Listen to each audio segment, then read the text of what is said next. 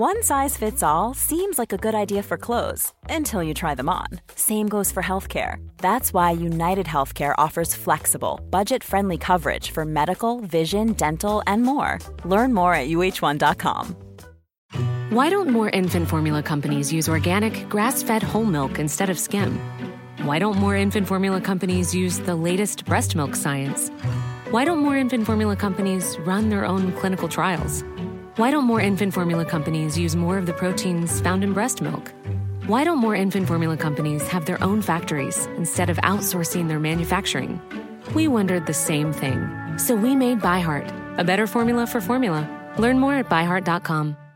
Quality sleep is essential. That's why the Sleep Number Smart Bed is designed for your ever-evolving sleep needs. Need a bed that's firmer or softer on either side? Helps you sleep at a comfortable temperature? Sleep Number Smart Beds let you individualize your comfort so you sleep better together. J.D. Power ranks Sleep Number number 1 in customer satisfaction with mattresses purchased in-store. And now, save 50% on the Sleep Number Limited Edition Smart Bed for a limited time. For J.D. Power 2023 award information, visit jdpower.com/awards. Only at a Sleep Number store or sleepnumber.com. Ready? Okay.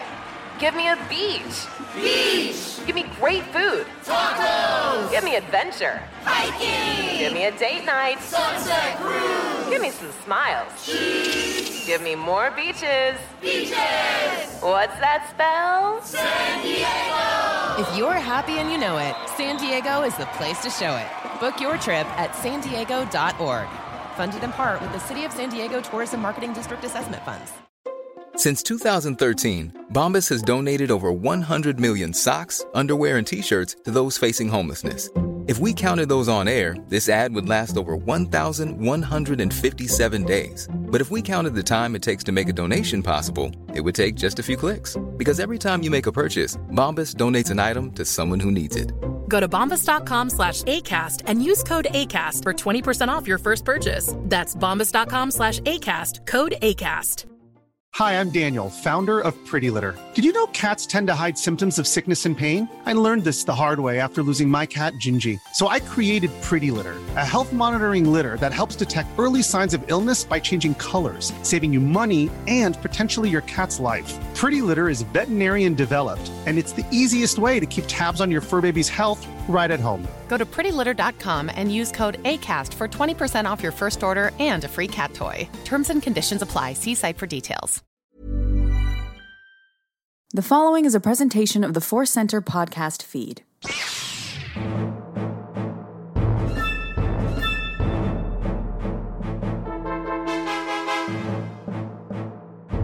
From the center of the galaxy, this is the Force Center podcast feed. I'm Ken Knapsack. I'm Joseph Scrimshaw. And I'm Jennifer Landa. Oh, that's great news. People love when they hear that third name. And the first two names are all right, I guess. But that third name, Jennifer Landa, get people really happy about that. So we're all happy here to talk about breaking news from a long time ago and breaking news from Sunday night. Oh, it was going to be a simple little news day. We are going to have some fun little stories. We're also going to talk about, it's Thanksgiving week, and whether you celebrate the holiday or not, we're going to play around with that spirit of thankfulness and Thanksgiving and talk about what we're thankful for in Star Wars in 2022. Fun little conversation there, but we are definitely going to get to the changing of the Bobs here in a second. The Sunday night shocker of Bob Iger stepping in back to the role. Well, we'll talk about it. Before we get to that, we're going to talk about today's podcast, and it's brought to you by Audible. Get a free audiobook download and a 30-day free trial at audibletrial.com/forcecenter. Over 180,000 titles to choose from for your iPhone, Android, Kindle, or MP3 player. A little bit later, we'll have our Force Center recommends an audiobook we think you should try out on us and that we think we should read. That Star Wars: The Life Adventures, a lot to get to. By checking both your Hive postings, it seems like you've been busy. So we'll talk about that. Yes, we're all made the transition to, well, I would say transition to Hive. We've added Hive to our many social media apps. Force Center is on there, but we're going to spruce that up. So we'll be over there as well. But before we get into all that, let's catch up with life. Jen, Star Wars life, where did it find you? This week, and the theme seems to be the Ewoks.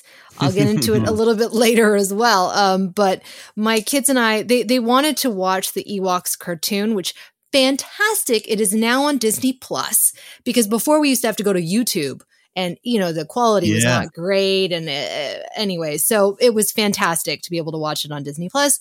And my 7-year-old did not want to stop watching. My 3-year-old started getting scared.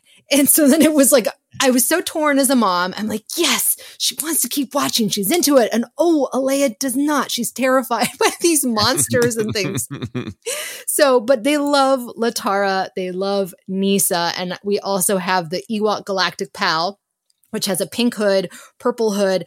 I'm not sure if it's Nisa or Latara. Well, it can't be Latara because her hat is different. But anyways, so they had their little Ewoks. They were watching the Ewoks cartoon, and my heart was full. Love that. That was our week. So what did you decide? Did you tell your younger daughter to push past the fear, or did you tell your older daughter that she needs to have patience with her younger daughter? Which Star Wars lesson did you teach them? That's terrible. I was like, I'm going to cover your eyes. And I just covered this. That's actually what my mom did. That's what my mom said. It was Return of the Jedi when I was scared. She just covered my eyes, even though I was terrified. But I don't know what. But so that's what I did, carrying on the tradition. I would love it if that's what Yoda did with Luke in the Dagobah cave when he started to bring his fear in there with him. Yoda's just like, your eyes, cover them. Yeah, I was like, it's not real. It's a cartoon. But, you can't, 3-year-old at that, they can't rationalize. They don't understand that. No. I can't rationalize it. Grace is like, look, you want to watch this scary movie? I'm like, no, I don't do that. No one's there to cover my eyes. Me too.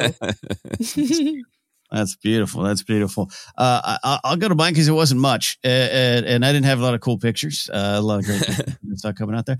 I'll tell you what I did. Star Wars found me in a fun way. I went to my comic shop, which is now Earth 2 in Sherman Oaks. They've switched, and it's kind of an ordeal. It takes me. It's closer on the map, and it takes longer to get to because it's right at the heart of a big LA, the 405 and 101 where they meet. My comic shop is under the freeway there. Mm-hmm. So I made a trip over there and picking up my comics. Got a lot of wonderful Star Wars comics I got to read and catch up on. Some of the new James Bond comics, which I'm actually enjoying. Mm-hmm. And I was checking out, and I turned around, and they had the Book of Boba Fett bag clip mystery bags. And, you buy them, and then you don't know what you're getting, right? Little kind of, it might even be Funko or a brand like Funko. They have that kind of feel. And I was like, of course I want one of these. I want 2 of these. So I actually filmed it, and I'm going to put it on my YouTube channel because why not? Everything's content. I was so happy, though. I got Black Chrysanthemum and the Fire Spray, and it brought me that little bit of Star Wars joy that you need. We go deep into themes, we celebrate, and then there's moments where you open up a bag and you're like, "Hey, Black Chrysanthemum, I love that character," and you just get that rush of Star Wars nerd joy. So. That was my unexpected Star Wars joyous adventure in a place where you'd expect to see Star Wars, but it was a little sidetrack mission that I enjoyed. Yeah, that's great. I mean, I think that we do need those returns to basics when we talk about all the big picture stuff that we do. From the joyful, from discussing the themes to discussing some of the sometimes discourse being ugly. It's so great we can just reconnect. Like, hey, look at this weirdo. I like him. Exactly. Indeed. Yeah. No, some of it's great. Those discussions are great to have. And the comic shop has always been a pretty good spot for me. One of the managers is a big Star Wars fan. But he's one of the ones where it's flip a coin. I don't know what kind of conversation I'm going to have. Is it a day in which we're going to argue in the corner of a comic shop, or is it a day we're going to celebrate together? And he wasn't there, though I do love talking to him. He's a longtime fan, but it was fun. Like you said, the basics. So that was my adventure. Joseph, you celebrated a wedding anniversary, which is a special adventure. Yeah, no, it was really, really great weekend. So my wife and I got married on November 17th, which of course everyone listening knows is Life Day. It was, I think it was after we'd actually scheduled it, and I was Googling like what significant things happened on this day. And it's like, Life Day, this is perfect. So it's always a fun celebration. This weekend, my wife and I went to Palm Springs in the general Palm Springs area, which we've never been to. Even though we've lived here in LA for a long time, it's only 2 to 4 hours away, depending on the traffic. it's just one of those fun things of I have always heard of Palm Springs. I knew different bits and pieces about it, but I never got it. It's like, what's the deal? So it's a desert, right? And there are palm trees there. there are palm trees here. What's the deal? And it was really, really, really great, really wonderful. Is obviously known for like the mid-century modern architecture, which Sarah and I are a fan of. So we got to see that. There's a Frank Sinatra, who I am a big fan of, and was really inspiring and helpful to me. His life story at different points in my life story, lived a lot of his life there. So it was really interesting because we were there for our anniversary and frankly, just doing a lot of Sinatra stuff. We went to his favorite restaurant and one of his houses and where he married his fourth wife and visited his grave. And that was really meaningful for me. So it was weird that Star Wars kept finding me while we were doing explicitly not Star Wars things. Yeah. We went into this collectible vinyl store and they also had a bunch of posters. So they had actual old vintage for real posters, and then they had a bunch of great like 11x17 prints. And I found this print of an Empire Strikes Back poster that I did not know existed. Googling it, I think it was like a fan club thing, but it's a 10th anniversary poster. But it's 1990, but it's done in this kind of older style, and it's this huge picture of Vader with like the blade out and then his hand reaching for the Falcon, and then like a little weird picture of Hoth. It's all blue and red. It's so beautiful because I went in there. It's like, I already have like 5 Star Wars posters that I haven't put up in my apartment yet. Right. I can't have another one. And I saw that one. It's like, I must have it. And Sarah was very supportive. And appreciative, I'm sure. Yeah, appreciative and supportive. I don't think, in hearing you describe it, I don't think I've ever seen that one. Yeah, I mean, if anybody is in a place to Google Empire Strikes Back 10th anniversary poster, it pops right up. It's really it's almost designed to look a little like some of the early Star Wars posters before all the visuals kind of in the style cemented. So it's this kind of weird montage. And that was the other big part of the Star Wars adventure. There is my favorite Star Wars poster is the one for the re-release. The Charles White, the 1978 re-release with the circus poster, it's sometimes called, with the where it looks like it's ripped, right. off the wall and all that. Charles White and Drew Struzan's first Star Wars poster. I love, and they had an actual one there at the store, and I was like, how I can't afford it, but how much are you charging for that? And then nice person there was like, it's $750. I was like, that's cool. That's my favorite. And she was like, yeah, that one's great. That poster came out in 1977 and then the movie came out in 1978.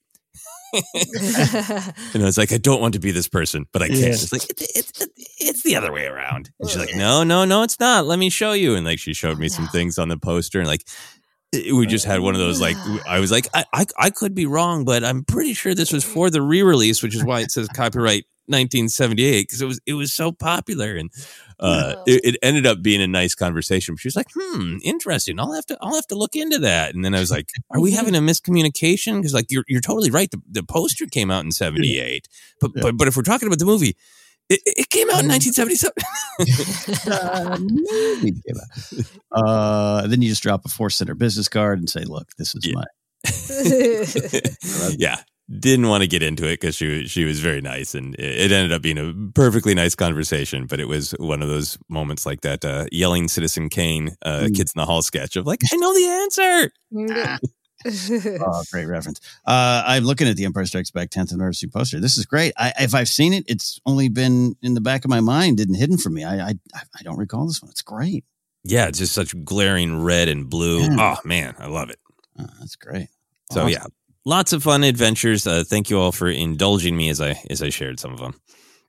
No, love it. I think I said off air, I'll say it here. I think you and Sarah do a great job of getting away. That it's easy to forget that in life. It's really important to prioritize, and for me, the whole vibe of Palm Springs was it does encourage you to relax. It's like it has everything beautiful about LA, with less traffic and more of a weekend vibe all the time. Oh, that's a great ad. Permanently the weekend. Awesome. Well, I'm looking forward to getting out there. 25 years in LA. I've only passed through, never stopped. So one day. Speaking of passing through and not stopping, Bob Chapek What a transition. What a transition. I love it. Star Wars news in a weekend stunner. While Sir Elton John was saying farewell live on Disney Plus, the Walt Disney Company board announced that Bob Chapek had stepped down, they say, as Disney's CEO, and his replacement is the man he replaced, Bob Iger. That's right. Uncle Bob is back. The return of IgerCon. Here we go. So my Disney stocks are already on the rise. So this move has to be good, right? This has to be good. Iger's on a 2-year deal, which might be open-ended. Also includes him finding the right replacement, which, there's a lot there. And this is one of those, I'll just preface this. None of us are in those meetings, but I've already had conversations and texts with people who know this person. It's just an interesting, stunning business thing. And we don't talk business all the time over here, so we don't want to turn this into Force Center Money Line or Mad Money with Jim Cramer. But let's just dive in. Open forum, so to speak here. What do we think about this news, Jen? We'll start with you and your Ewoks. I was shocked. I saw the news, the first breaking news I've gotten on Hive, which was very exciting. And I was like, what? This cannot be. I mean, I don't know if this is a thing that happens often in business, but at the same time, it kind of made sense because retirement is overrated from what I've heard from my parents, especially if you love what you're doing. And I think that Bob Iger enjoys it. Yeah. I think he has ideas, and I'm excited because he is not only an excellent businessman, but he's also a visionary. So I don't know. It was shocking, but in the best way.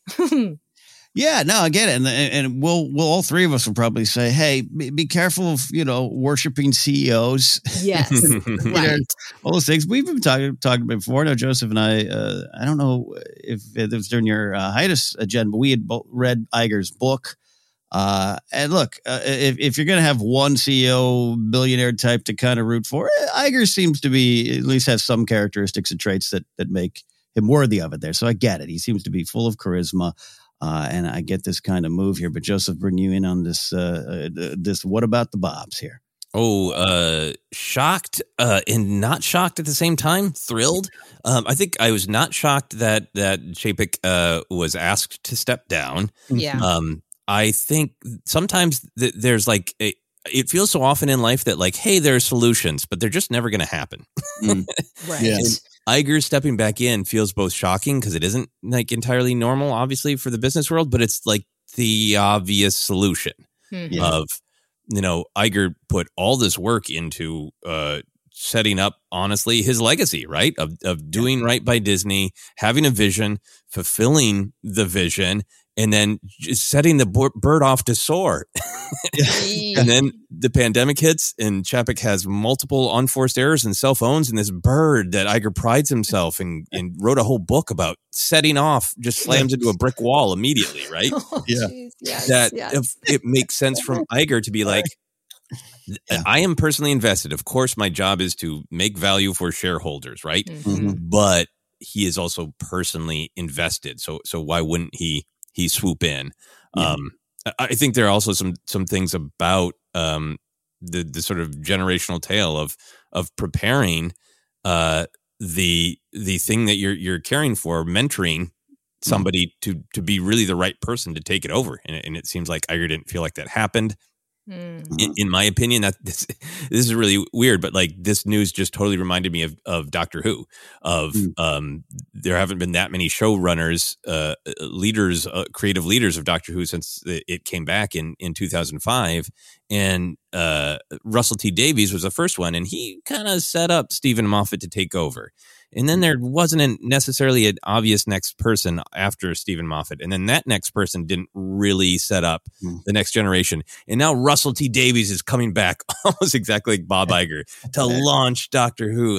So it's very strangely similar in some ways. I love where our minds go with this. I go to as often I go to sports and I look. I said this with Ron Howard got brought in. Where it's like sometimes there's a little bit of chaos, something's not working, so you go bring in the old retired coach that kind of just is the interim for the last 4 games of the season and maybe gets to the promised land. The Houston Astros just won a world title doing this. They had a lot of the cheating controversy, everything. So they bring in old Dusty Baker, retired kind of Hall of Fame level manager, comes on in, and he led them to a World Series. And that there's kind of that steady hand kind of vibe. I also think of Teddy Roosevelt, William Howard Taft.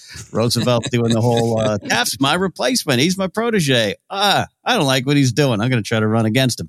Worked out a little different for Roosevelt. But here we've got Iger. I'm fascinated with it. And we're going to talk about how it relates to Star Wars. And you're both saying just good things about it or things I agree with. And just the idea that Iger does seem to really respect the creative side of things, has an understanding. I don't know Chapek personally, right? He seemed like he was in a tough task, tough spot. Not, pandemic hits, but you said it right, Joseph. Unforced errors and self-owns that just continue to happen and continue to have widespread ramifications within the company. And reading some of these stories that his performance on the last ChapekCon call got him was the final nail in the coffin, so to speak. Based on the board being kind of split and this move on a weekend that came together fast. It's going to make a great docuseries one day, I think. Yeah.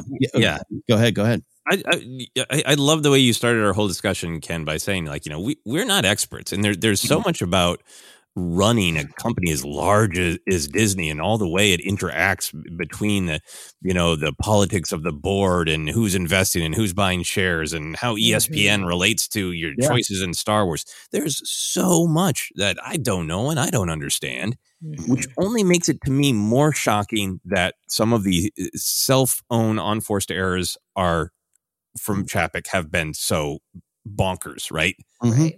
That when Scarlett Johansson raised, being upset about the money relationship between streaming versus what she'd been promised for the Black Widow, theatrical release, to send out an immediate public response, escalating the fight, that's not I don't understand the complexities of this. That's just obviously not great, right? Mm-hmm. The entire handling of the Don't Say Gay bill, which Iger would have opposed and did publicly oppose. It's not just that Chapek didn't, it's that he sent an internal email explaining why he didn't. And how could you be in that position and not know that internal email is going to be released to everyone?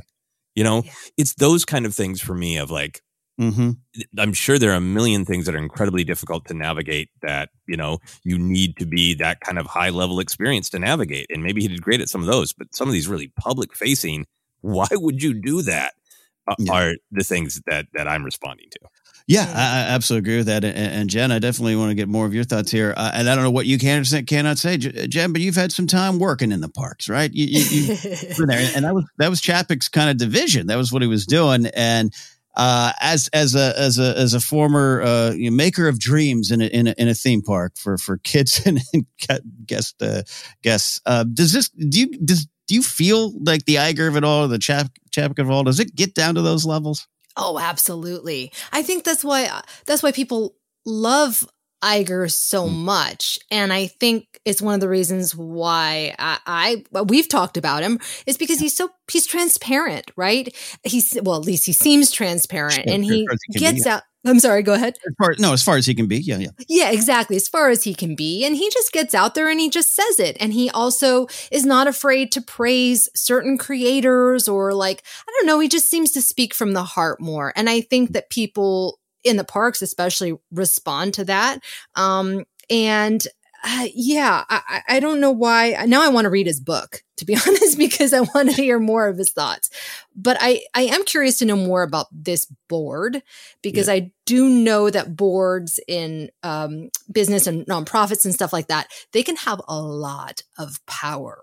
Mm-hmm. And, who knows if they're going to want to keep him on. And maybe he'll be happy to stay on beyond the 2 years, because I think it's going to be hard to find a replacement in 2 years. I don't know. That's just me. But yeah, it'll be interesting to see. Yeah, I agree with that. This Iger news was a big topic in the online Star Wars space, even as it switched to Hive. Which, are we saying all the buzz on Hive? Have we determined? What is it? What did you say, Joseph? You said you emailed something. I think should be the official Swarm. Swarm. Why do we think this is so? I mean, I think it's a continuation of our conversation here about Iger, just and what people feel of him here. But this is Star Wars news officially because it's the business side. But as Star Wars fans, we all seem to be celebrating the return of Uncle Bob. Joseph, please, what's the insight on this? Because I'm fascinated with this. I think that, excuse me, I had a little something in my throat, a little bit too much weekend fun. I think that Iger, in general, we're in a much more transparent era, right? Mm-hmm. Like when I was younger and I was not into kind of Disney as a brand, I remembered hearing adults seem to have strong opinions about Michael Eisner. What is that? I don't even know what's going on. So obviously I know for some people it's been something they've paid attention to for a long time, but I think the Star Wars community, there's just generally more transparency about decision making. I think Iger himself has been just a little bit more forthright in his interviews. Taking kind of personal responsibility for specific things, saying that, hey, I really thought that MCU should diversify, right, in lots of ways, and really encouraging and championing the making of Black Panther, right? Yes. And other movies like that, taking responsibility for the release window of Solo, saying, I thought the summer was the right move, but I think it was too much too close together. Don't blame Kathy. That was an IgerCon decision. My bad. I think some really direct things on what audiences see and feel. He has been very forthright in interviews. So I think, and if you've read that book, that The Ride of a Lifetime, you kind of feel like you get to know the guy a little bit and get to know a little bit how he made these decisions. And the final thing for me is why Iger might feel really like news in Star Wars is, he's where a lot of what we are all experiencing started. He's the one who bought Star Wars. He's the one who got Disney Plus going. He's the one who kickstarted this era of Star Wars, So it is related to what we're all seeing, experiencing, talking about. Yeah, there's something pretty important and poignant and powerful of this. All the Disney Plus adventure, so to speak, starts with Mando, right? And that's the first out of the gate, and that's also production windows and this and that. But I don't know, it just seemed purposeful to me, and that's something that was Iger's. I guess you could say his baby, but it's something he was pretty on about early on, the Disney Plus thing. So I think tying it to Mando makes a lot of sense to me. Him being I think you're right, taking some ownership for some of the stuff. And just seemingly being someone, even in this era of stocks and, bottom lines and ledgers. And I think Chapek was set to make some, massive budget cuts, layoffs, and more things to help the overhead, so to speak. And there's certainly no guarantee that Iger won't have to do something similar. This has been a weird period, but so it doesn't mean he's not going to lay off anybody. We don't know that yet, but he might. But he seems to, in a lot of his speeches, even on his way out, a lot of people saying he was throwing shade at Chapek with the data, the numbers. That's not the whole story. You got to take chances. Highlighting, the Black Panther film the first time out. So it just seems like, I don't know. There's a warmth to Iger, and therefore Star Wars fans, we want to see creativity grow in that warmth, I guess, Jen. I don't know. What do you think? Yeah, it is interesting because Bob Chapek really felt more like a businessman and not as much as a good front man. Like he's not as charming. I always just think of like Bob Iger walking around Galaxy's Edge, like he just seems like he can talk to anyone and he can relate to people. Bob Chapek doesn't really seem like that as much. And I just think about like IgerCon. Remember how we used to always talk about IgerCon with his investors calls? I don't remember having a ChapekCon. Maybe I missed it. But granted, we have to think about what we were talking about with the pandemic. Like, this has been a tough road for Bob Chapek, And so there's been a lot of things happening. And quite frankly, I'm sure a lot of his news has not been so great. So that's why he kind of feels like a downer. But then he doubles down on these things, like you said, Joseph, and it just makes it worse. Like maybe just don't say anything. If you don't have anything positive to say, then don't say anything at all. That's the Disney way. The Disney way. The Disney way. Yeah. And yeah, with everything with the Don't Say Gay bill, I think it was, the internal email and then taking a stand kind of much later after realizing, how much he had hurt people with how he handled it, and then ending up with the same result anyway of what he was kind of trying to avoid, extremely, extremely complicated. And we've talked about that whole issue a bit, but, so look back to past episodes for more details than that. But I think a lot of it is about Iger's experience with the creative side. Obviously, like generally you're saying, he comes across personable, right? Like these kind of huge business roles kind of demand somebody who has a little bit element of being a performer, of the circus ringmaster, right? Who really has a little bit of savvy at talking, and like, I'm not saying Iger's got to be out there doing bits, but it's a public facing role, and I think he's got that charm, but he also just has this massive history of creativity. He's the guy who took a huge chance and gave the green light to Twin Peaks, and then he interfered with it and canceled it. And in his book goes like, I learned a lot from that. If you got real creative people, you got like Lynch and Frost, you got to give them a little bit of elbow room, because you're not going to make it better by going in there, So I think there's a ton of that. I just want to read this quote from the article real quick, Jen. Okay. It says, in his last formal appearance before the Disney board and top executives, Iger had given a rousing speech about the importance of creativity that many within the company interpreted as a slam at Chapek. Iger says, in a world in business that is awash with data, it is tempting to use data to answer all of our questions, including creative questions, he said. I urge all of you not to do that. To me, that quote is sort of the linchpin of what people are feeling. We've been talking about it with the weird metrics with Andor. We're like, are we talking about ratings? Are we talking about how many people are watching? Are we talking about how many people are tweeting? And that kind of risk of being in an algorithm world. The fact that Iger's like, that stuff's all valuable, but that's not what a creative decision is. I think that's what a lot of people are feeling. Yeah, no, that makes a lot of sense, and this is one of those. I ain't in the meetings. I'm not even on the text messages. I was chatting with some folks last night. Actually, our mutual friend Ken Plume, Joseph, he had some insights there. So I definitely want to tribute Ken. But he just the thoughts of Disney is in disarray, with a lot of longtime employees being asked to move to Florida during a time where maybe a lot of them don't want to. So a lot of them are retiring, a lot of big creative folks, a lot of creators having trouble, maybe considering working with Disney because of some of the big unforced and public airs. So a lot of that kind of was factoring in there. And Iger definitely seems like he'll bring some calm. Again, it's a cult of personality thing. I'm not going to worship anyone in a suit and tie too much, but I've always liked Bob. I just always like Iger. Yeah. And that book, again, it's a polished tale. Of course it is, but it's a book about his failures more than his successes and what he learned from them. And I thought that was at least a good way to approach it. It's easy to be cynical. And again, we're learning a lot about the elevation of our troubled geniuses out there, our billionaire creators. It goes even beyond Twitter and Elon and everything. I can see it being a problem. So we'll see. But hey, look, like I was saying earlier, Chapek was very publicly planning on massive budget cuts, these layoffs. There was a hiring freeze.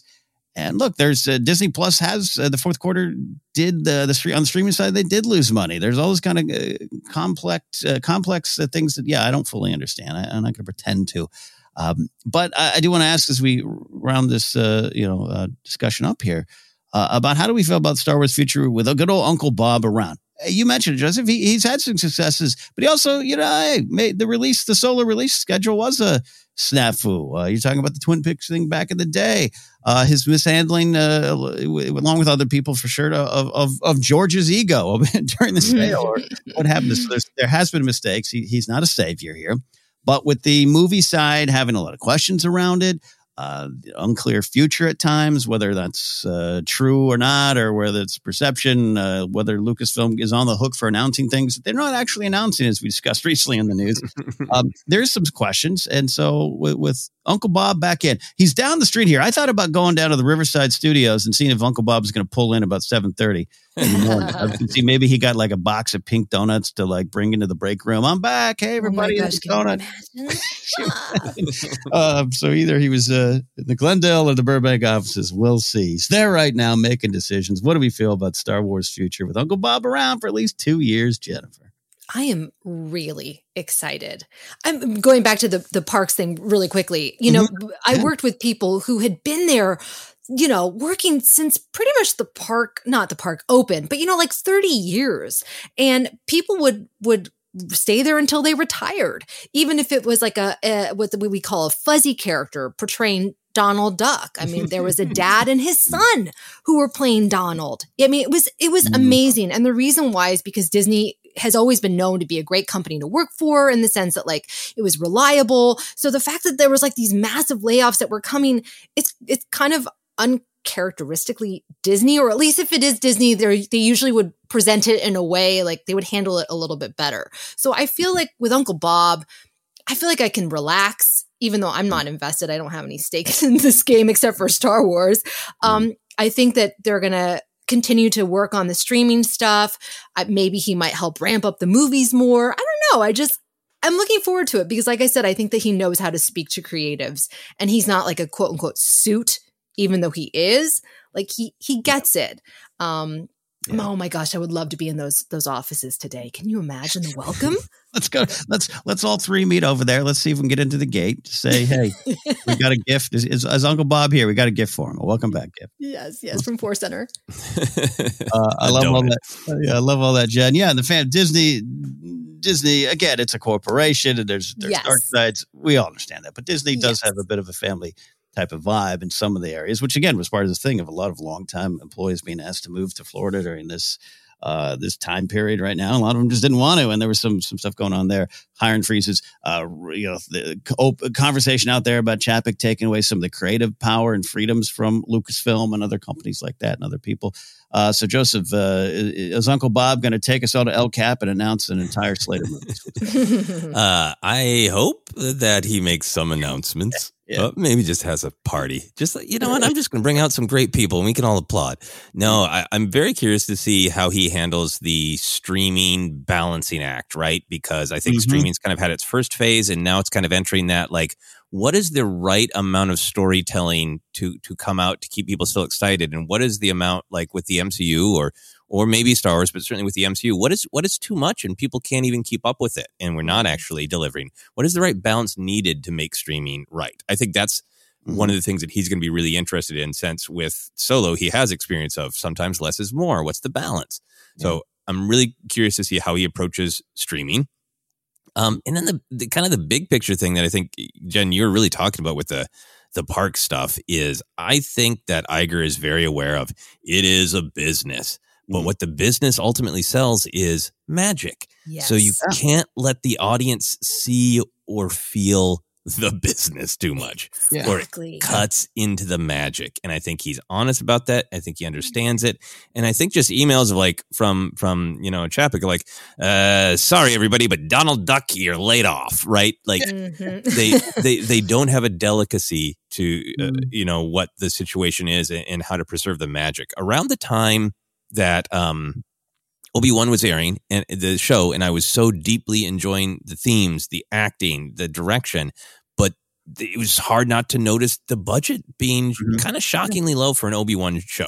Yes. For a show with Obi-Wan, Vader, and Leia as some of the main characters. And I have no idea how that happened. Don't anybody quote me. But at the exact same time that was all kind of unfurling, Sarah and I watched the Imagineering documentary that kind of launched with early on in Disney Plus.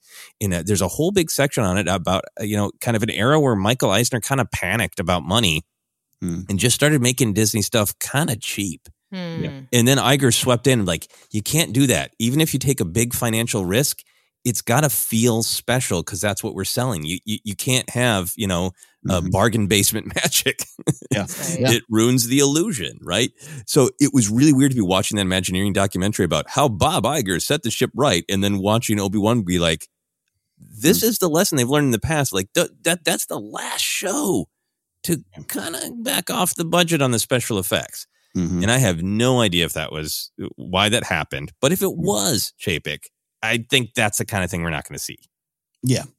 Yep. We can only hope. Yeah. And again, we'll see. And it's weird. We are having this discussion, and it's a discussion we need to have here on a Star Wars podcast, because Iger's been all over Star Wars the last few years here since the sale, which was part of his one of his legacy moves. But growing up, it's like I think George was the only businessman I knew growing up. Mm-hmm. Lee Iacocca, is that an answer? I don't know. I don't know. And one other one, and that didn't work out for the world. So this is fascinating stuff. We are not experts on business or the insights. Even if we hear things we don't know, we're not on those calls, but it is definitely fascinating. It's definitely interesting. And Uncle Bob is back. So fire up those IgerCon t-shirts. I think Brian Ward's still selling some. We'll have some more. And then maybe we'll be discussing Iger's replacement or his announcements of Star Wars movies very soon. We'll see. All right. Any final thoughts? I don't leave anything on the table. Kind of an open forum conversation today. Jen, any final thoughts on Uncle Bob? No, but Joseph, you make a great point about the Obi-Wan show. Watching Andor, I'm just blown away every week about special effects and the sets and the costumes, everything. It feels like a movie. And I think that's why they're now going to be airing it on ABC and Hulu and whatever, because they're like, look at this fantastic show, guys. This is on Disney Plus. Don't you want to subscribe? Right. And I feel like they could have done that with Obi-Wan, but for whatever reason, it does have those moments where it does feel kind of small. Yeah, I don't know. I mean, I love it. It's a fantastic show, and the acting is phenomenal. But there were moments where you definitely feel it. Yeah. And that's the truth. And we ain't afraid of those truths around these parts. We're just here to celebrate all the things in them there. Joseph, any final thoughts on Uncle Bob?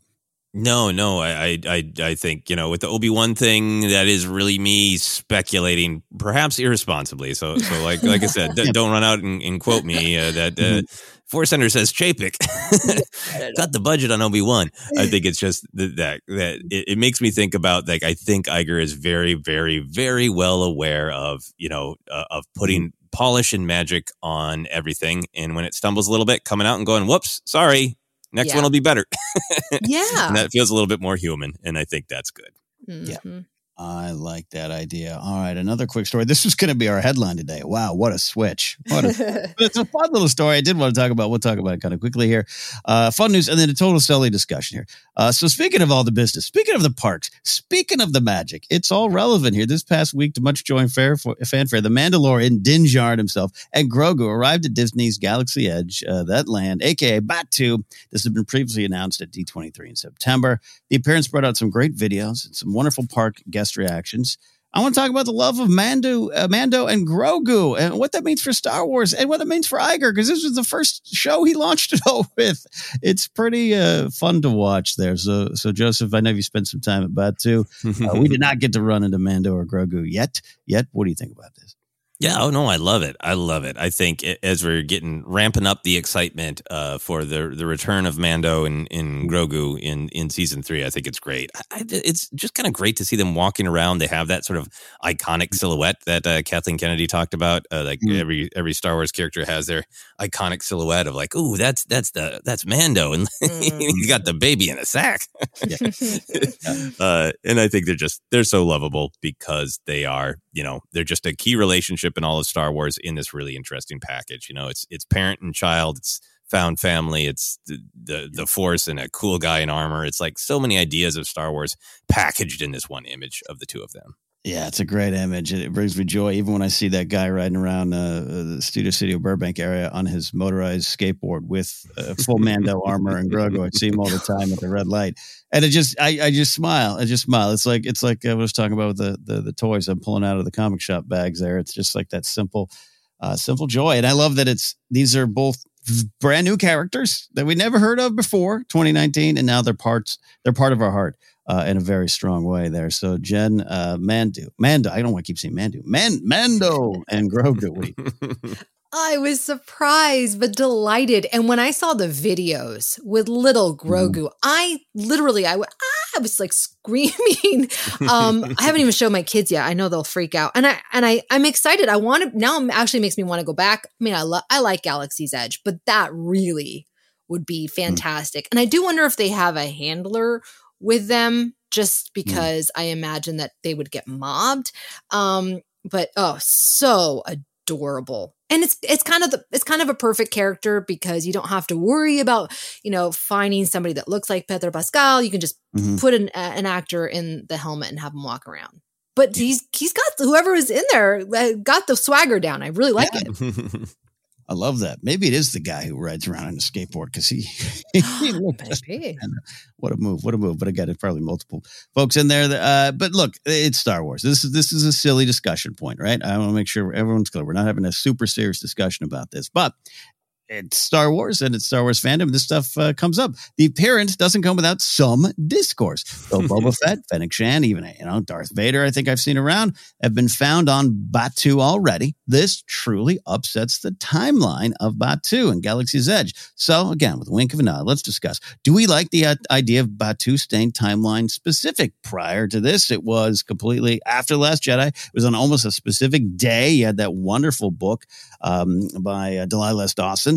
Vi Maratti featured prominently in that. Archex, all that stuff. And Kylo was on his way, and that was kind of the story, and you kind of got to play out that adventure there. So this is a bit of a change, at least right now. So Jenna, I'll start with you here. You're excited. Your kids are excited, but are you going to have to explain canon to them?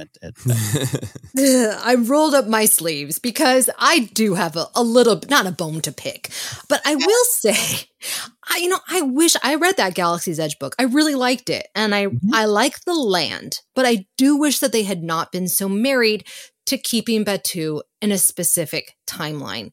I think that the timeline is limiting.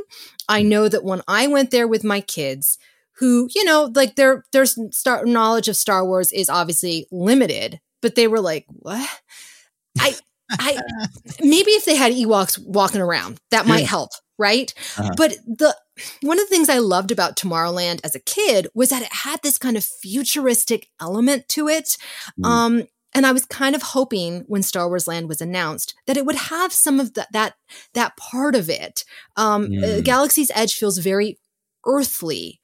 And so I do have I know that they wanted to make it immersive and this and that. To me, and obviously I'm an adult, it doesn't quite feel as immersive as, quite frankly, Tomorrowland still does. Is odd. And I'm sure I'm in a minority here because I'm nitpicking. I mean, it's fantastic to see the Falcon. It's, Oga's Cantina. There's a lot of fun things. And my kids did like seeing Kylo Ren. They really enjoyed that. That was great. But I don't know. I think I had high expectations, like of droids wheeling around. Yeah, no, and not a family from Kansas walking through and not playing along with the storyline. That was my problem. No, I know. Good look. The world's immersive in terms of just walking around. I didn't see a lot of characters the day I was there. It was also pouring rain after 8:30 in the morning, so they weren't probably wandering around as much.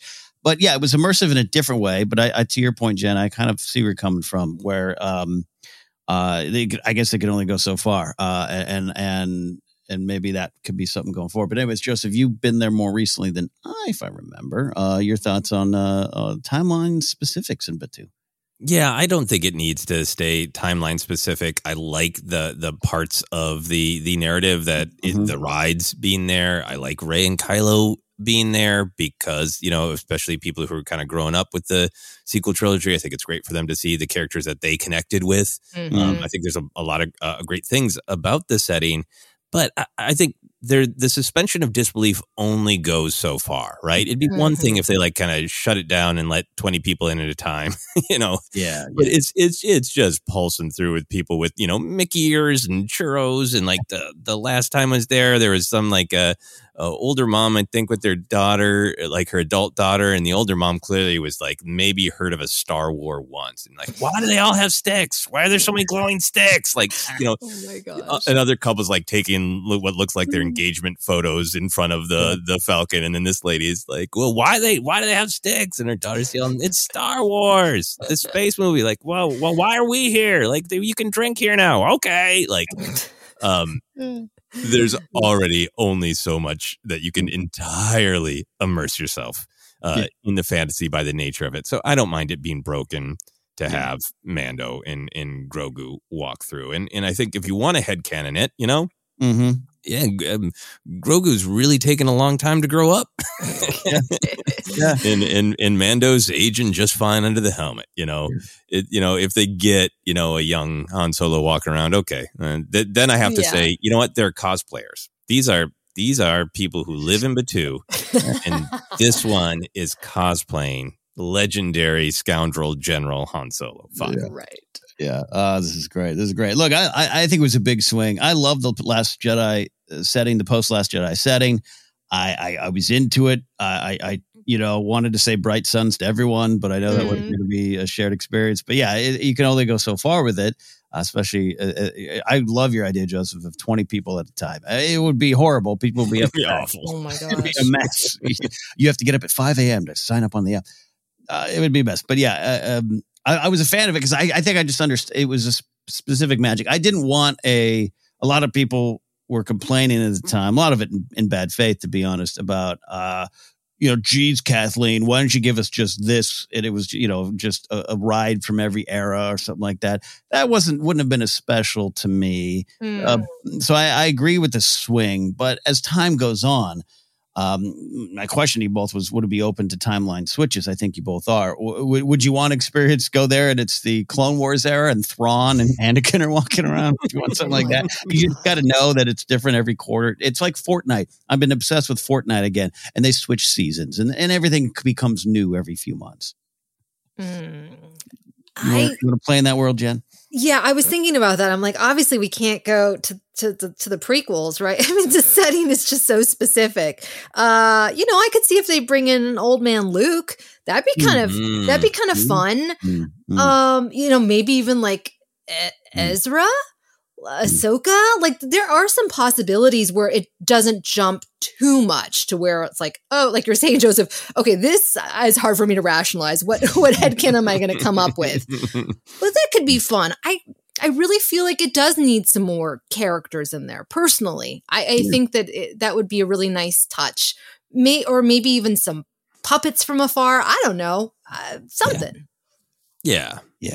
I can see that. I think, they already have backed off some of the amount of immersiveness, like they backed off with some of the food names being like, you had to be kind of in Star Wars to know what, Tip Yip was right, or Yip Tip was, and I think the phone games ended up not being as immersive as they originally announced, right? Where like, if you crashed the Falcon, the bartender was going to know and make fun of you kind of thing.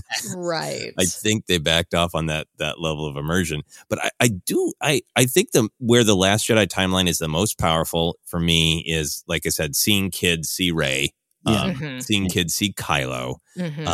But the parts of the park that are actual storytelling, the Rise of the Resistance ride is really powerful, particularly if you get yourself into the spirit of, I'm with the Resistance, right? It also worked great for savvies if you've built a lightsaber that like I don't want to get into spoilers. It's built into the timeline well. So I think I'd be happy to see it's a little bit of bleed with the characters wandering around. We'll have to use our imagination. And then I think with like, especially Rise of the Resistance being such a huge ride and so tied to that time, I think maybe the 10-year anniversary of Galaxy's Edge, they jump to a different timeline. Ooh, that could work. That'd be great. Now you're both saying great things here, and I was going to ask, the value of the guest experience being set in a time like this. I think you're kind of already answering it in a wonderful way, Joseph. There, but the Avengers campus across the way doesn't adhere to this. They can rely on the multiverse, which I've actually already seen in articles. It's all weird, kind of like, well, Marvel has the multiverse, so that's a different feeling over there. But Jen, you're already touching upon it with the kids. They're going to react to Kylo, or they're going to react to Rey. Even Joseph, you bringing up that. Well, I reacted to those characters as well. Vi Moradi is a character from the novel, the comics. I hope Vi sticks around. But yeah, I think we've reached the point of there's some value in turning the corner, and maybe seeing Chewbacca or something like that. Yes, that would be great. I think also initially when I thought about Star Wars Land, as it was called initially, I was thinking it was going to be more like a fantasy land or an adventure land where it's a vibe, right? But there are, like I guess you mentioned, there might be different rides related to different eras, and I think that could have worked. And here's the thing. I haven't actually been on either the Falcon ride or the Rise of the Resistance. And I do feel like that is limiting my experience in Galaxy's Edge. So I think I have, once I get my kids so that they can stay in one part of the land and I can go ride these rides, or maybe my 7-year-old can go with me. But I do think that plays into the experience of Galaxy's Edge. Yeah. No. I think we should pause and Jen go down the 5 and go to the ride right now. Yeah, exactly. Oh, I wish. Yeah. I mean, I think the value is a ton of it is in the rides. I think the pandemic stepped on it, and I don't know how much they've come back, but they used to, the first time I went there, the immersion was more immediate, right? I walked in with my Rebel Insignia shirt, and somebody worked there was like, you better not let Kylo or the Stormtroopers see that, and asked me if I want to come over in the corner and play chance cubes. Oh wow, yeah, very. And like I had to change the direction I was going to the bathroom once because there's a stormtrooper in the way, and like they're gonna stop me and give me grief about my T-shirt, and I just need to go to the bathroom. Rey, was sneaking around with kids, teaching them how to sneak. In Chewie too, or like teaching kids how to sneak from the First Order, and I don't know if that level of kind of in the park immersion in the conflict between the Resistance and the First Order is still going on. And I think that was a part of the storytelling when it launched. Well, I'm going to return. I'm going to make it part. I'm going to get everyone involved. I'm going to start screaming at stormtroopers there now. Silly questions to take us home here in the first half of our show today. When we meet Mando and Grogu, what are we going to say to them, Joseph? You're going to absolutely immerse yourself and play along, right? Right? Oh, yeah. I mean, I think the way to play along, though, for me is absolutely no, this is the way jokes, because I bet a lot of dads are like, hey, which way's the bathroom? Is this the way? Oh, my gosh. I think I would maybe ask, like, I'm pretty sure I can't feed Grogu, but what's the rule? Because I think a lot of people would try to feed Grogu. Yeah. Maybe the best thing for Mando is just a stoic nod, just nodding at him. It's just nodding. I love that. I was going to say I'm going to invest in the $100 space macaroons and just try to tempt him. And I know it's like an animatronic puppet or something. Maybe it's just a puppet. I don't know. But the guy's going to finally have to be like, "Hey, guy, get away! Stop! There's kids more pictures." Oh my gosh, Jen, you turn that corner. You got the family. Oh my gosh, I would freak out. I would be the one that, sorry, I'm getting too excited here. I would probably be one of those people that's, this is the way. I'd make that silly joke. And then I would ask for a photo immediately. And I would just be in awe of, we all freak out when I go to the cons and I see a Chewbacca cosplayer. I feel like a kid again. And that's part of why I love Star Wars so much, is because it can make me feel that, and take away my cares for a temporary moment. And I will say, just a tip. If you go to the parks on a slow day, the face characters do have more time to interact with you, and they can do more fun things, like you're saying, Joseph, about taking the kids along for an adventure. Sometimes you might even see a face character on a ride because it's so slow. I don't know if that happens as much anymore, but when I was back in the day, we used to do fun things like that. So who knows? Maybe Rey is still. Maybe you can get Mando in a slow moment and have an adventure with him and Grogu. Yeah, imagine it's going to be tough to get out in there. All right, final question, though. What other characters out there? And you're right, Joseph, you're right. Chewbacca was already kind of running around about, too. You can also go to the other side and Tomorrowland and get a photo with him over there, too. But what other characters do we want to meet in the park? We turn those corners, or we come cutting in line in front of 8-year-olds to get our photos with what characters? Joseph, who do you want to meet? B2 Emo. I want to know that he's safe. He's all right. Oh my gosh, that's a good one. Yeah, that's a good one. Wow. Yeah, the lines for B2 would be. Can you imagine? A lot of the lines to just give him a hug, right? Yeah, everyone's crying. Why is everyone crying in its line? I just want to hug B2. Cassian. Yeah. Oh my gosh, I can't take it. Jen, any answer there? Well, I was going to say R2. That's boring in comparison. R2's great. But Ewoks, for sure. Oh, yeah. Ewoks, all day, every day now. Bo-Katan could be cool. That'd be also easier again, because you get someone who's the right height, Yeah. Maybe she could have some interaction with Mando. That might be fun. I mentioned Ahsoka, Ezra. I mean, the possibilities are kind of endless in that time period. Finn? Why not? Yeah. Right? Yeah. Poe? Yeah, there actually are a lot of possibilities. I love this. I'm going to go. Book of Boba Fett's on my mind a lot lately, mostly because in discussing Andor, I've been defending Book of Boba Fett to a lot of friends of mine offline. It's a weird. It's been a weird 2 weeks. I'm going to say this. I would love to have Black Chrysanthemum walking around, old Santy. And then they'd be like, why is that old guy helping Santy find bounties? What's he doing? He's sneaking around with Santy. Because you can find some big pro wrestling sized guy, put him in that outfit and have a giant. Now, the question is whether you'd put him into the cantina and get him just drunk, mad at Trandoshans during the day. Oh, I would love that. And then I want to turn the corner and I want the twins there. I want to just have the twins sitting there. Oh, yeah. Just that would be great. Just giant animatronic huts sitting there. That's probably not going to happen. Maybe Uncle Bob. That's going to be my suggestion in the suggestion box in the break room. Yeah, we got some pitches, Bob. Ewoks and the twins. Well, there you go. For the big news of Bob Iger to the even bigger news of Mando and Grogu. We're going to take a quick break here on the side, share some Thanksgiving spirit stuff here around Star Wars world. Before we do that, we're going to give you our Force Center recommends an audiobook we think you should still try out on us. Joseph, what do you got?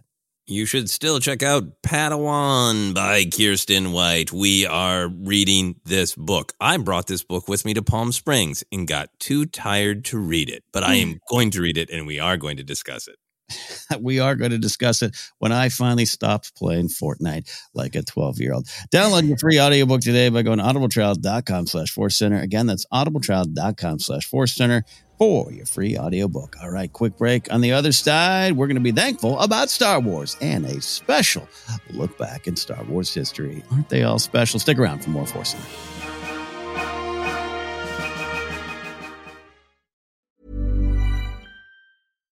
Here's a cool fact. A crocodile can't stick out its tongue. Another cool fact, you can get short-term health insurance for a month or just under a year in some states.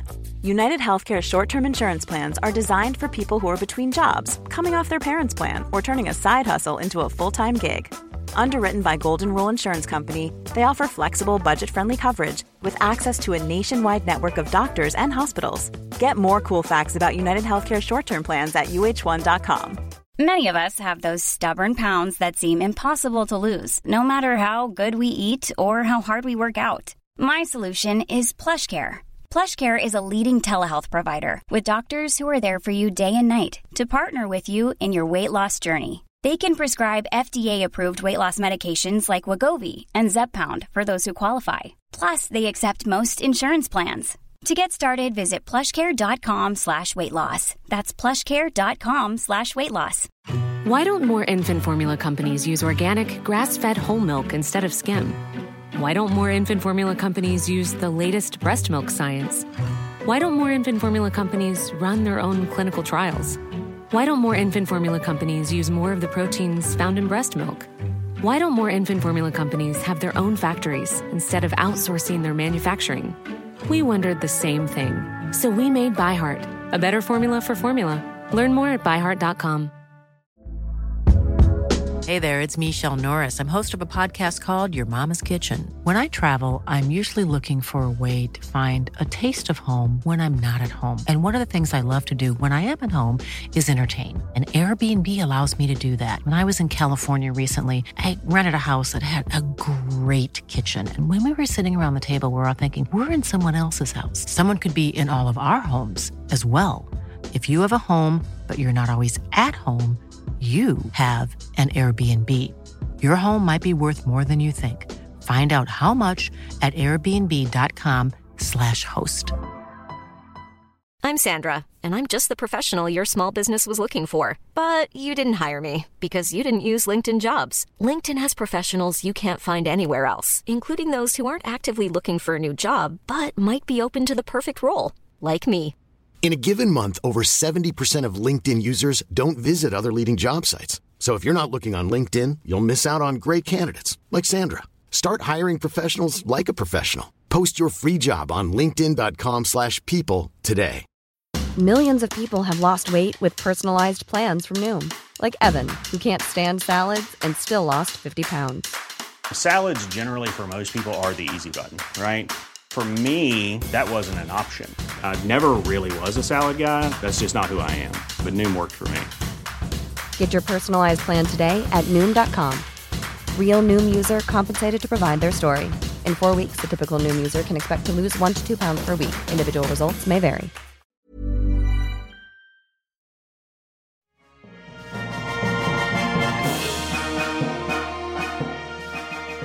Welcome back to Force Center, the big show, the main show, the superstar story of our fleet. At least it used to be in the old days. Now this is our wonderful look at Star Wars news. And Star Wars news has been pretty slow as of late.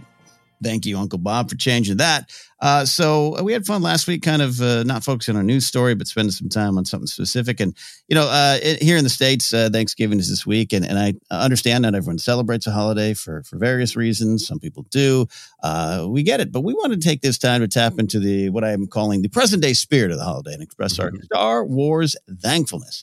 Looking back on 2022, not quite an end of the year retrospective, but a chance for us here in Force Center to just say, hey, Star Wars, we love it, and we're thankful for these things. So we'll start big here with what is one 2022 experience or moment as a Star Wars fan we're thankful for, Jen? I forgot that Book of Boba Fett came out. Well, it came out 2021, but it didn't finish until earlier this year. And then we had Kenobi, and then we've had Andor, and there were so many wonderful things. But I think that for me, the highlight of this year was Star Wars Celebration.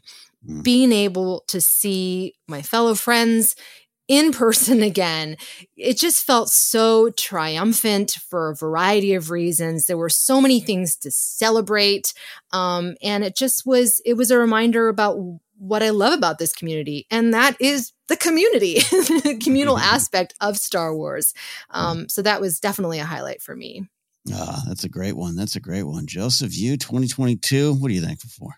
Yeah, I mean, a lot. So Celebration was great. There have been some kind of surprise places where we've all run into Force Center listeners, and that's always really nice to be reminded that people enjoy what we do. It makes me enjoy doing this. It makes me enjoy, even just Star Wars even more. So those moments are always nice. The whole experience with the Princess and the Scoundrel book was a really great one. I loved that book.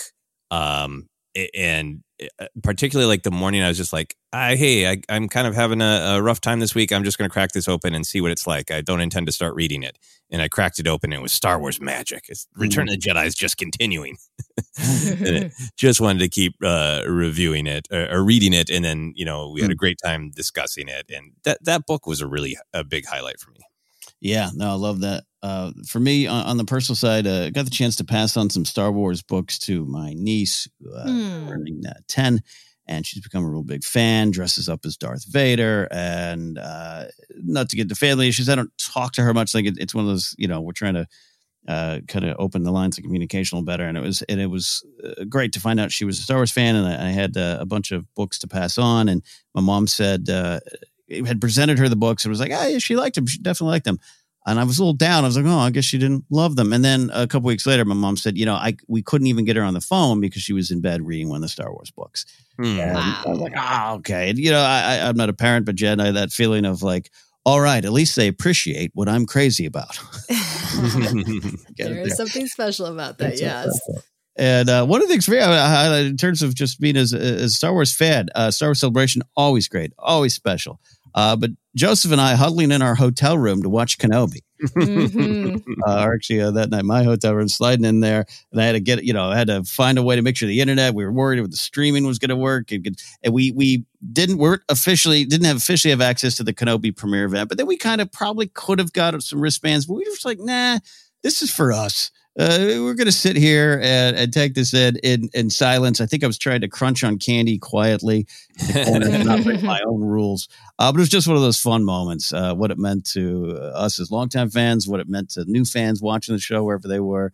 I just have that memory of us like, here we go. It's Kenobi. We can't believe we're seeing this. It was fun. Yeah, that was really great with the surprise. It's, it's bouncing up to like a normal prime time on the West Coast, right? And I brought my action figure over to Ken's room.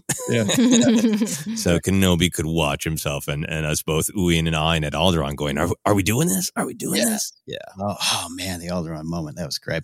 What are some episodes or stories we're thankful for? I'll start here because Joseph, you mentioned one of my. I absolutely want to mention The Princess and the Scoundrel by Beth Revis. I love that book too, probably because it did catch me by surprise a little bit. Not that we talked about her as an author. We love Rebel Rising, so that wasn't a surprise at all. But it was a promotion of the Halcyon, the hotel. And this book comes along and just I've never been hooked faster after one page. Where I was like, this is some great Star Wars writing. So I want to express some thankfulness for that story.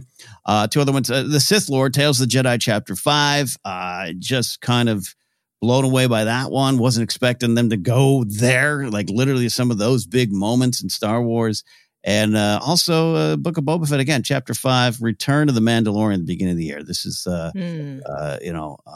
much talked about episode of that show and, the lack of Boba Fett. I get the discussions. I get that. But I think it thematically lines up. But also it's just, as Joseph, you pointed out, the tale of two moms in Mando's life is powerful, but the way Bryce Dallas Howard and her team shot the hell out of that N1 Starfighter and brought in some prequel joy.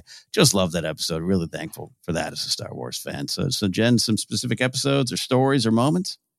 First up, I think of Kenobi and seeing Anakin and Obi-Wan coming back together again, obviously Hayden and Ewan coming back together again was so thrilling. And it was something that I was never, it's not like I was on my bucket list of things that I was looking forward to per se, but it really was phenomenal acting and great storytelling and just watching Anakin / Vader being so broken and still trying to reclaim his power, not wanting to give Obi-Wan the satisfaction, right? In the final moment. It just was really gut-wrenching. And my second favorite story or storyline is what we've been seeing in Andor. The story of the rebellion, the sacrifices that all of these people have been making in different ways. And, just because somebody is in a quote unquote elite like Mon Mothma, she is still sacrificing things. She is still putting her life on the line for the sake of the galaxy. It's just been so great to watch, especially because a lot of the themes resonate with things that are happening in our world. So it's been really, really beautiful. Wonderful, wonderful. Joseph, you some specific episode stories, something you're thankful for? Yeah, definitely. My mind goes to Kenobi first, a couple of specific episodes, but just also taking that big step back. And, I know times change and perspectives change, and we're in a period where we're just getting a lot of storytelling. So the more storytelling that's out there, then maybe it can feel a little less special. But for myself, seeing Ewan McGregor back as Obi-Wan Kenobi was on my bucket list. It was like Axel and Slash got back together. Twin Peaks came back. I just need Ewan as Kenobi, and I'm kind of done. I'll be satisfied with the rest of my life. I won't ask for anything creatively. Because, when Disney Lucasfilm kind of formed, it was a maybe, but it's easy to forget now how much the prequels were derided, right? Yes. Before the generation who grew up with them got a little bit older and really found their voice. Ewan McGregor coming back as Kenobi was like a maybe because people loved him in the prequels and people loved Ewan McGregor, so maybe. But to go from the response of my contemporaries to the prequels to the idea that Ewan could come back as Kenobi and with Hayden, and that would be a celebration. I don't want to lose sight of the fact that we're really, really lucky that happened at all. And it used to seem totally impossible.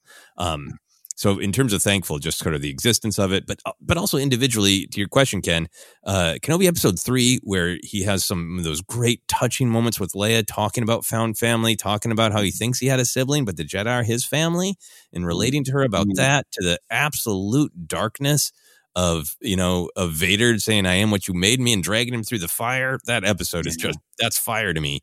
And then episode 6, where Kenobi really reclaims his power, literally in the Force, but also more importantly by him defining for himself what he wants it to mean to be a Jedi, and he wants it to be about protecting life, not taking it. Incredibly powerful. The Dooku episodes of Tales of the Jedi also, hugely meaningful and important and powerful to see that character. Book of Boba Fett, I agree with you so much, Ken, that I really understand it was wonky for people who are sitting down expecting a Boba Fett show to feel like they saw 2 episodes without Boba Fett. It's a barrier for a lot of people, and I get it. But I hope that someday, people can get past that barrier and enjoy those 2 episodes. Episode 5, and the one I wanted to highlight, episode 6, Luke and Grogu in that training. That's some of my favorite Luke stuff. That's the Luke I love, He's spoken riddles, teaching Grogu to jump and Grogu doing that little hop. There's so much in that episode that's really peaceful and beautiful when Luke, realizes Grogu just needs to feel the Force and bounding up to those reeds and looking at that beautiful, peaceful horizon. Like that stuff's beautiful. So really thankful for that episode. And then final one, agreeing with you, Jennifer, specifically episode 7 of Andor, announcement, that Mothma scene where she is sort of recruiting Tay Kolma, and you see both the prison that she's in and her power, right? Of I am willing to sacrifice everything. This is what I have sacrificed. I'm not backing down. It's such an incredibly powerful scene, and that's a huge one for me. Great answers all around from you both there. That Kenobi stuff too. It's easy to overlook it in this day and age. The discourse of that comes up with every new show that comes along, and I get it, and it's part of the price of the ticket, I guess, to being a Star Wars fan. But those are beautiful, beautiful episodes. Just Star Wars sonnets up there. Skywalker and Grogu in the Book of Boba Fett one as well. So what are some of the specific characters we're thankful? It could be new characters. It could be, the old favorites coming back and we'll bring in new chapters to their careers there and lives there. Jen? Oh my gosh. Seeing Genevieve O'Reilly as Mon Mothma again has just been a delight. It's been a joy. She really is such a great actress, and they've given her a great storyline, and just seeing her wrestling with these big emotions every week and her terrible family, just getting to learn more about this character, which was always such a mystery to me as a kid, and a character that I wasn't really necessarily drawn to, and now I am, and I'm fascinated with her. Kino Loy, and specifically bringing back Andy Serkis, even though we know him as Snoke, it felt kind of triumphant being able to see him in his human form, as we've talked about, and just getting to be an actor. And I totally forgot that he was Snoke, except for a few moments, just because of his voice is, it's so deep. But yeah. And what the character also represents as well. Yeah. And seeing his kind of arc in Andor has been really great to watch. Love that. Agree with that. Kino Loy is a great character. I'm thankful for young Leia, Vivian Lyra Blair, just bringing life to that character. Man, that's such a daunting task, and I, for one, think it really worked. Some other characters on my list, though, I just absolutely love Jennifer Beals as Garsa Fwip. I've said that so many times, but her speech to Santi, the one about change, the one about what was the past, and this is where we are now, and kind of a little bit about breaking the cycle, a lot of bit about breaking the cycles of violence. I think it's just such an important Star Wars speech, but such an interesting, different take on a classic character, the Twi'lek, which we've had a certain view of over the generations in Star Wars, that she brought something different to it, and I love the character, and sad she's gone. Who knows? We don't actually, there could have been an escape hatch. We don't know. We don't know. It's Star Wars, so love her work there. B2EMO. I mean, come on. I love Andor. I really do, and I think that's sometimes lost in my grumpiness about the discourse around the show. every week just blown away by Andor. Every week love it. I cannot believe it's wrapping up. But this dark, somber, introspective series at times begins with this, in a lot of ways, with this droid, and it's hard on its sleeve, and it takes energy to lie, and it's just something special. All the way up to the heartbreaking stuff this week. So I love that character. A big fan of Danny Trejo's Rancor Keeper. I've talked about that a lot. That scene with Boba Fett and the Rancor, I think, is also very powerful Star Wars stuff. And I love what he brought to that, and love the use of him in that role and what he was saying. And then finally, come on, Dewey and Freedy. Iggy Titters, Squigglies, love everything about them. It was so weird in a series that has been not weird at times, right? It's been very grounded, all those kind of things that I do love about Andor, but have these characters show up. I've been celebrating them all week and will for a long time. Final question here. What are we thankful for in 2022 when it comes to the Star Wars saga and this Star Wars thing that we invest so much time in? Jen, you're leading your family into the Star Wars world even more. You're pulling them in. You're going to ride that rise of resistance with your daughters, and I can't wait for that moment. You'll be thankful for that when that happens. But what are you thankful for now? Oh my goodness. I'm thankful that Star Wars had such a strong framework, the original trilogy, that this whole new era has been built on, and it still resonates with kids and adults and grandparents. It's kind of amazing. And this does not happen often, from the sequel trilogy to Andor. The themes still resonate with me, and they definitely give me hope for humanity. And it reminds me that when people come together, change is possible, because things can get really dark in life and kind of depressing, and I can get kind of down and pessimistic. And honestly, Star Wars brings that back, brings my optimism back. And the Star Wars community around Star Wars helps me get back into a happier place, and a reminder that, there are good people out there. There are kind people. There are people that believe in that everyone should be treated fairly and with respect. So, yeah. Well, that's a great answer. That's a great answer. I feel that framework point there is just wonderful. This all continues to spring out. And yes, we all have opinions on how it springs out and how it should spring out from the original movies. I get it. And at times it's part of the fun of the discussion. Other times it can get you down. And this year more than any previous year since maybe early 2018 in the post-Last Jedi battles, those wars, I've been down at times and been upset, been downright angry and grumpy about some of the discussions and some of the things going on in Star Wars Twitter or just Star Wars fandom. And at the end of the day, I'm always thankful that can go away, that I could just sit down and open up a package of bag clips and get excited at a bounty hunting, grumpy, evil Wookiee who has a heart of gold. I swear. I love that. And it still exists, and that it's still going strong as we get these weird anniversary dates, 10 years from the sale. Wow. We are years away, almost soon enough. Believe it or not, 10 years away from The Force Awakens release. Those numbers are crazy. But it's all been a blur because it's been so fun. It's been so fun. And in 2022, as we're having, the biggest problem with Andor might be just that people love it so much. and that incites passions. And that's a good problem to have. And the fact that it's still going strong, I'm thankful for that in 2022. But Joseph, you take us home here with what you're thankful for this year and beyond with Star Wars. Yeah, no, I think definitely some of the things that you're both saying, the community, the moments where the community comes together in such a positive way. We talk about it when the community can have some rancor and some not the rancor, but have some discord, not the actual discord. Anyway, words are hard in Star Wars, so the community is definitely part of it. When I was at the Hollywood Bowl concert for John Williams and the Imperial theme. He played the Imperial theme, and it was like a rock concert, the way people were like just rocking out to the Imperial theme. Those moments I'm always thankful for. But I think it is like the big picture ideas. I was thinking about the characters that I was thankful for. And part of what ties a lot of them together is this big Star Wars idea of like, there is a lot to be upset about in the Star Wars galaxy for the characters. Yeah. Just like in our real lives, there are things to be upset about.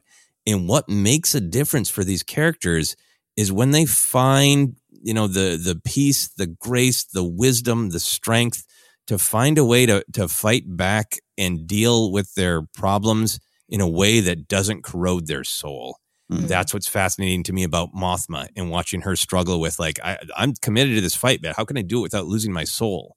To watch Dooku in the Tales of the Jedi and fail to do that, to see all these problems, but to make these choices that feel right in the moment, but are ultimately only going to make it worse. And then to watch a character like Reva, who has every reason to be angry, to be upset, and course corrects over the course of this show. That's what's powerful to me, is to see all these characters who fight to make a better choice. Also, the astromech drummer in Book of Boba Fett, who just made a great choice by existing. That he did. Well said. A great way to end that discussion. What are you out there thankful for in Star Wars in 2022 and beyond? Let us know. Let us know. We want to celebrate and be thankful for this crazy, silly, magical, and powerful franchise we all love. Before we get out of here, we talked a lot about Uncle Bob, so I want to make sure we have some time for this. We have This Week in Star Wars History, looking ahead to Star Wars Past. And this week, we have 2 years and 2 dates. On November 25th, 1984, and then on November 24th, 1985, ABC, where I think Iger was working at the time, ABC aired 2 essential pieces of Star Wars storytelling. The Ewok Adventure was released on November 25th, 1984, and then the Ewoks Battle for Endor dropped on November 24th, 1985. And last week, we looked back and celebrated the Star Wars Holiday Special. So, first question. Do we think these 2 movies are as infamous as the Holiday Special kind of became after its release? Jen, we are going to start with you. We'll probably end with you. This is your time to shine. My moment has come. It's funny because I don't think that they are as infamous. They're not as well known to people, especially people who are not, Star Wars fans. They are like, what? The Holiday Special seems to have kind of made its mark. Not so much Caravan of Courage and Battle for Endor. And I'm not sure why. I think because the Holiday Special is really memeable. It's there are just the wackiest moments imaginable. And you're like, what? This is a Star Wars thing? So I think that's why it's kind of lived on more so than the Ewoks movies. Yeah, I agree with that. The Holiday Special, it truly, gained this infamy and kind of, the fact that I always talk about how I read a lot about it on a wrestling website. On WrestleCrap.com, which every year talked about it. It's just kind of, that's where it went to, where the Ewok movies almost seemed like a dream that I wondered, did it really happen? I kind of remember that. I think I remember that. And yes, they did exist. So yeah, I kind of agree with you on that one there. But Joseph, your thoughts up top here. No, I agree. I think that people I talked to who watched the Ewok movies back in the day, they have just like fond memories of them. I've talked to like 2 people who are like, that was actually my first Star Wars. That was my entry. I loved it. Whereas anybody who remembers watching the Holiday Special, for the most part, either like myself, they're extremely, extremely young, or like, that was a fever dream. That wasn't right. There was what the hell? Like, it's just, they're just not as freakish, so I don't think they're infamous in the same way. Right. I agree with that as well. And this is their, they are celebrated in a lot of quarters, and always have been. One of the folks we know around these parts, Madeline Rue, who's author and did some Star Wars storytelling and from a certain point of view, she loved these films. She loved Sindel. She wanted to write a Sindel story. Like, you'd go to her birthday party and she'd have an Ewok themed party, and it was kind of based on these movies, not Return of the Jedi. It was based on these, and that was part of her entry into Star Wars too. So it's to be celebrated. But what was our reaction to them? And then follow up, when's the last time we revisited them? Or have you? Because I'll start here. It's been a long time for me since I've sat down and watched these films. But Joseph, then and now. Yeah, my relationship with these films is tortured. When I was a kid, I was desperate for more Star Wars, but the only thing that was coming out was the droids, the Ewok cartoon, and then these Ewok movies, and I liked part of it, but I was like, I want the lightsabers and the bounty hunters. So I don't remember a ton about them. I was very mixed reaction as a kid. We went on this weird Force-centered journey where I decided and asked you both to spend some of our Force Center money on buying the discs of the Ewok movies in the hopes that we would find the right time to watch them and do a big whole episode on them. And then they became available on streaming like a second later. They're in the long list. I have not watched them since I watched them broadcast on live television. Not live, but you know what I mean? Broadcast on television. I've been saving them, and I kind of can't wait to find the right time to watch them. I'm so eager to watch them again. Yeah, I'm in the same boat. I don't know. I've seen clips at that birthday party I mentioned, like they were playing in the background. So I watched them a little bit. I watched those big Ewok eyes pop up on screen. And I'm staring at right now at the DVD set. You got us. I'm staring at it right there. It's right there. Yeah, I could just stream them. So I'm with you. I'm waiting for the time. And my reaction to them was similar to yours, especially of 84, 85.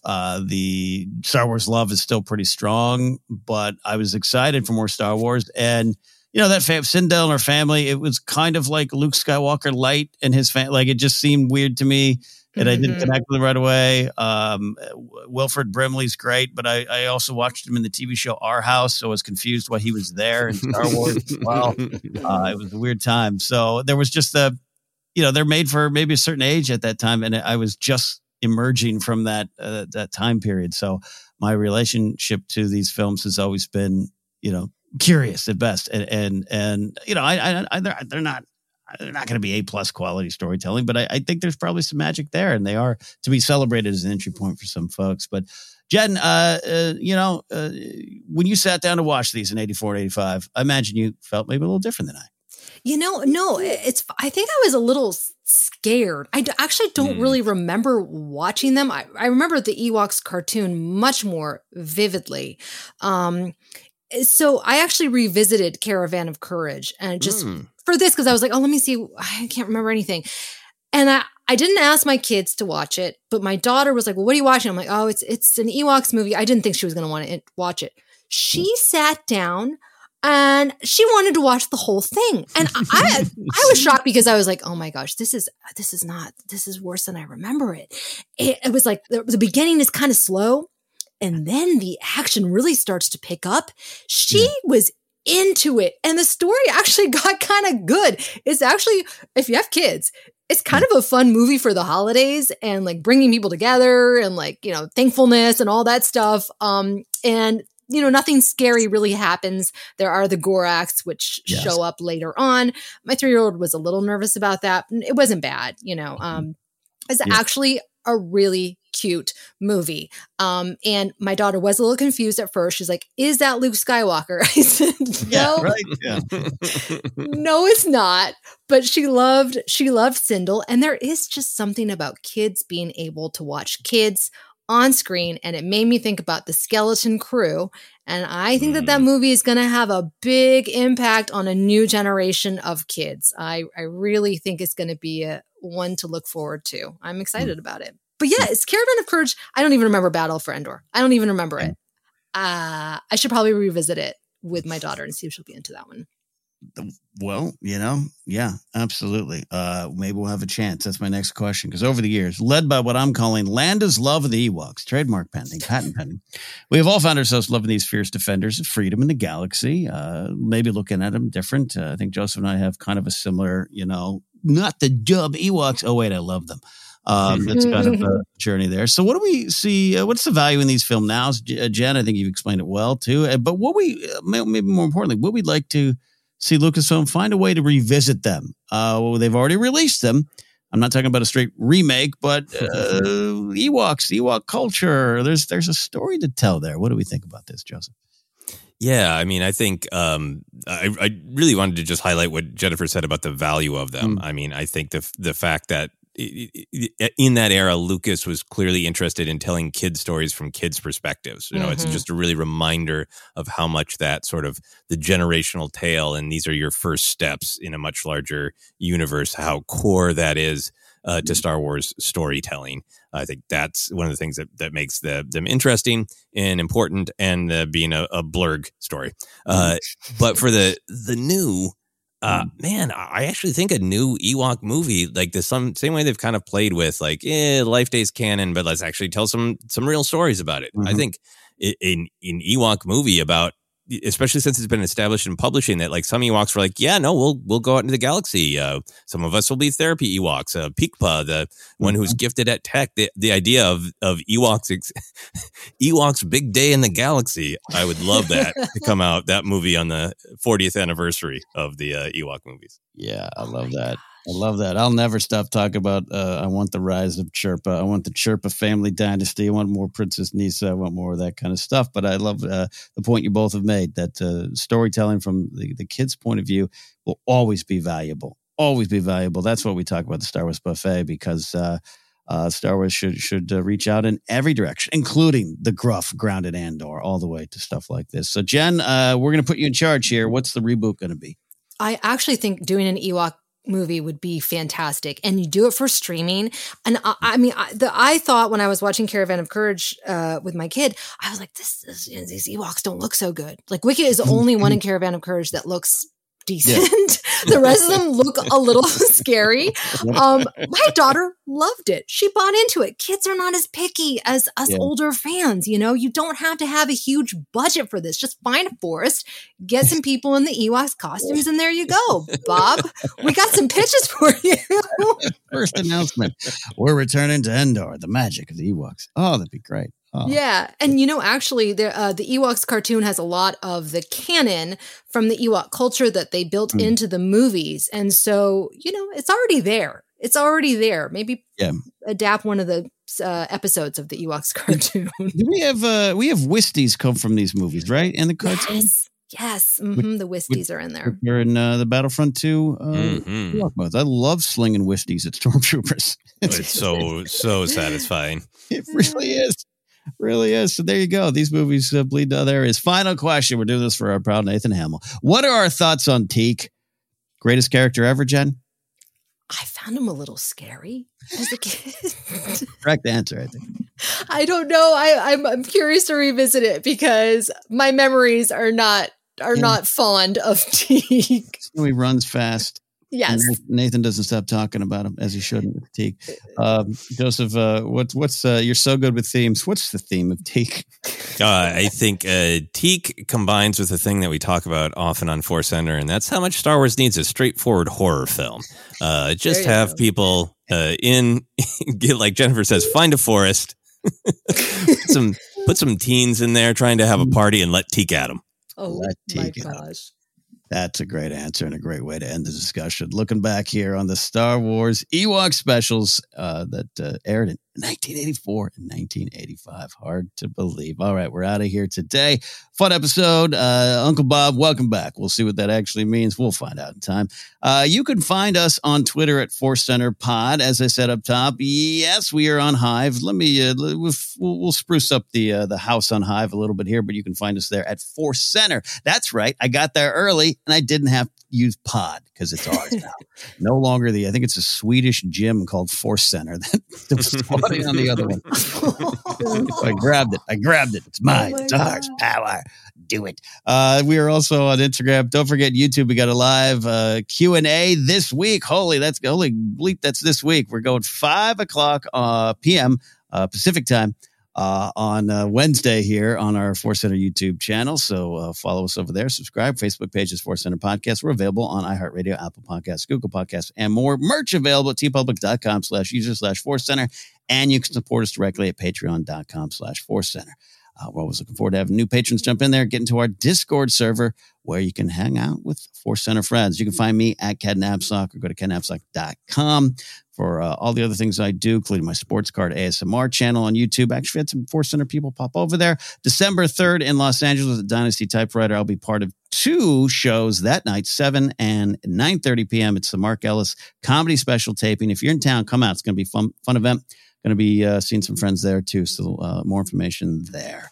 I do want to highlight something with a lot of there's always issues in the world, and you can pick one and focus on it, and you can get overwhelmed by everything. But the mass shooting at the club in Colorado is on the minds of a lot of people here. And during those times, I like to highlight there's direct ways you can help, but I always highlight one of my favorite orgs, which is the TrevorProject.org, which is there to provide information, support, especially for suicide prevention for the LGBTQ young people 24/7 all year round. You can support by going to TrevorProject.org. Jen, what do you got? You can find me on Instagram, Facebook, Twitter for now, and now Hive Social at Jennifer Orlando, my YouTube channel where I am posting weekly Andor reviews and watch-alongs. That is also at Jennifer Orlando. I'm still on TikTok at Jennifer Orlando 1138. and we'll see what other social media app comes up next. It's all fun. It's all good. Joseph, you were, I think, the last of the three of us into Hive, but you were already doing great work over there where I haven't figured out what I want to do over there. So we're going to follow you. Just posting the same things I post other places, but on Hive. I think I have one post that's unique to Hive. That's where we're at with social media. Find my unique, exclusive Hive-only posts on Hive. No, it was very stressful. I was too busy having an anniversary weekend with my wife to sign up for Hive, but I'm there now. So find me on Hive. It does look like it's going to be a good solution, maybe, knock on wood. So Hive, I'm at Joseph Scrimshaw. Still going to be on Twitter for a while, Instagram, TikTok. I'm at Joseph Scrimshaw on all of those places. You can also find my YouTube channel by going to YouTube and searching Joseph Scrimshaw. Got some great comedy stuff and short films there and more coming soon. I also want to highlight Vote Forward. This is an organization, as I've talked about, where you can write letters. They are nonpartisan. They're just encouraging people to vote, to use their power. We have the Senate runoff election in Georgia, which is very, very important. And Vote Forward is currently writing letters to voters in Georgia. I'm doing that, and I invite you to join me. Their website is votefwd.org. Great cause, great idea, and a good thing to do. Get out there and vote. All right, that's it. I'm going to go stalk Uncle Bob at the Disney Studios. We'll see y'all next time here at Force Center.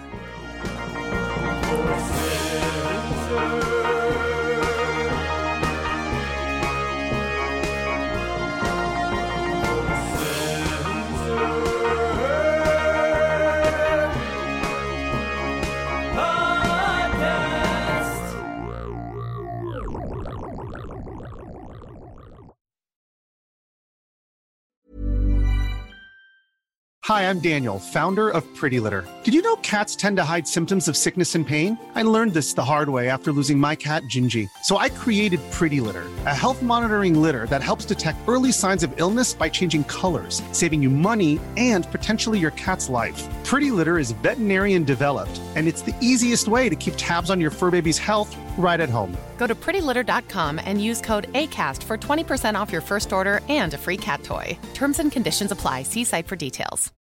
Why don't more infant formula companies use organic, grass-fed whole milk instead of skim? Why don't more infant formula companies use the latest breast milk science? Why don't more infant formula companies run their own clinical trials? Why don't more infant formula companies use more of the proteins found in breast milk? Why don't more infant formula companies have their own factories instead of outsourcing their manufacturing? We wondered the same thing. So we made ByHeart, a better formula for formula. Learn more at byheart.com. Ready? Okay.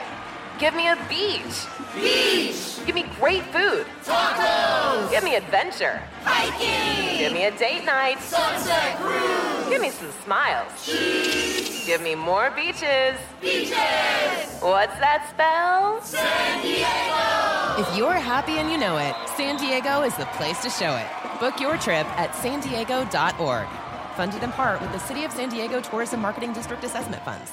Even when we're on a budget, we still deserve nice things. Quince is a place to scoop up stunning high-end goods for 50 to 80% less than similar brands. They have buttery soft cashmere sweaters starting at $50, luxurious Italian leather bags, and so much more. Plus, Quince only works with factories that use safe, ethical, and responsible manufacturing. Get the high-end goods you'll love without the high price tag with Quince. Go to quince.com/style for free shipping and 365-day returns.